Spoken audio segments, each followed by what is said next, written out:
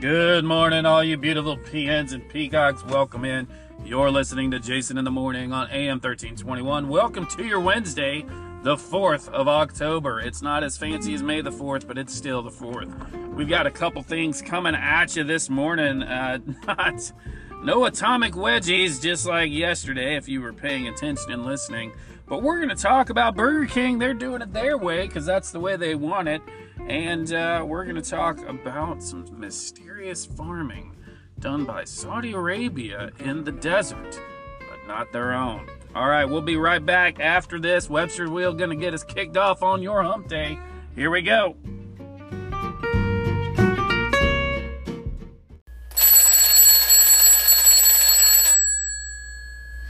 I wake up in the morning, don't even hit the snooze. Jump right out of bed to get that 15-minute news. It's Jason in the morning, it's Jason in the morning. AM 1321, it's the best news happening now. It's Jason in the morning, it's Jason in the morning.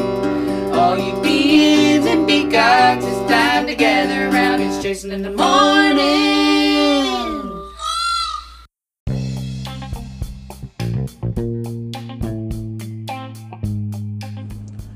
All right, I feel like, who was the last one we talked about with this? I think it was Heineken, right? Where they were under fire a couple months ago or a month or so ago. Coverage out of BBC News by Michael Race. Burger King still open, folks, in Russia. Burger King's having it their way. I was going to sing the jingle for you, but, I mean, come on, that's the best thing they have going for them right now is their jingle. You can sing along, everybody knows it. But the piece here with understanding the ramifications, I guess, and that's what they're going with, and that's their excuse, saying, well, you know, we have like more than 800 franchises, and that's kind of a lot to have to shut down. And then Burger King, the parent company, is saying it's not us. It's our partner, this company called RBI, and they're saying that, well, we're just trying to find a sustainable solution to hand it off, and that's Restaurant Brands International, which owns a percentage of the business in Russia.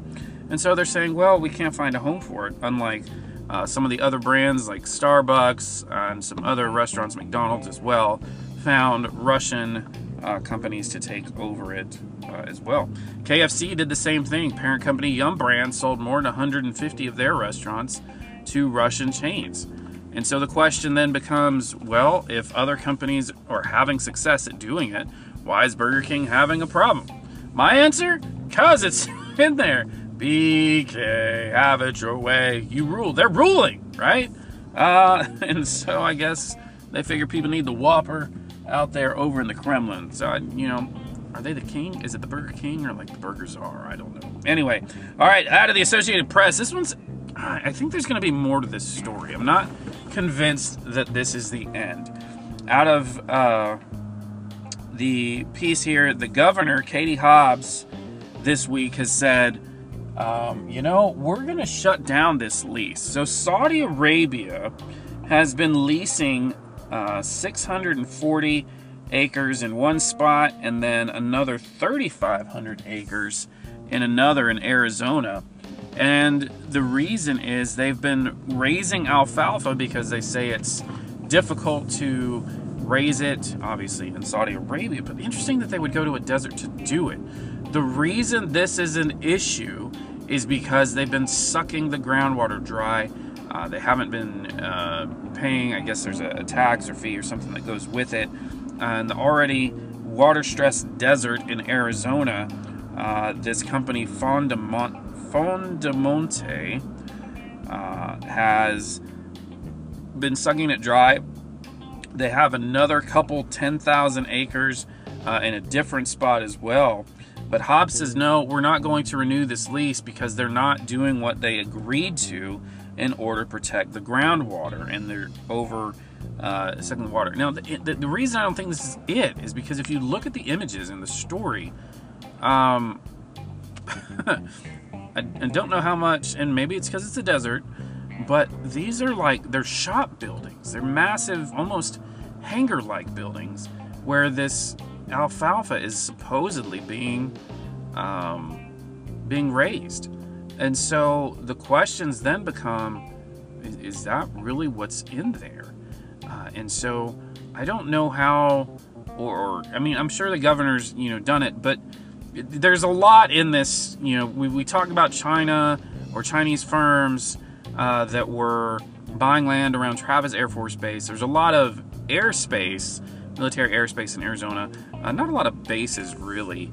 There's a couple Air Force bases and I think a Marine base, but this, I don't know. There's just something that seems off in it. Why, out of the entire world, right, when you have a nation that's very close, or not nation, a continent of Africa, in which things would grow very well in the very fertile regions, why would you go across the land or across the globe to get to Saudi Arabia?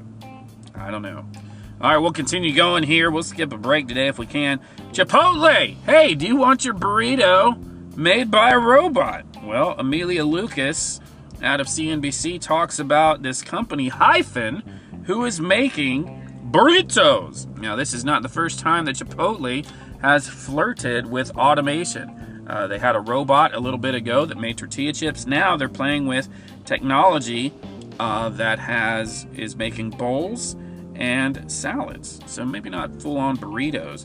But the thing here that, I don't know, it just makes think of is, I don't know, we push for automation, we want these things, but then when it takes the jobs and we realize it's taking jobs, this is going to mess up a lot. But then do you only use the robot if it's making a bowl or a salad and then a human still has to make your burrito? I don't know. And if that's the case, why not just pre-make these things and be done with it, right? Well, that's because everyone wants it their way and they want it customized, right? Fast food was much easier when it was like, well, you get what you get, right? If you don't want the onions, you take them off, right? That's why ordering pizza is so frustrating these days, because people are used to having it their way, right?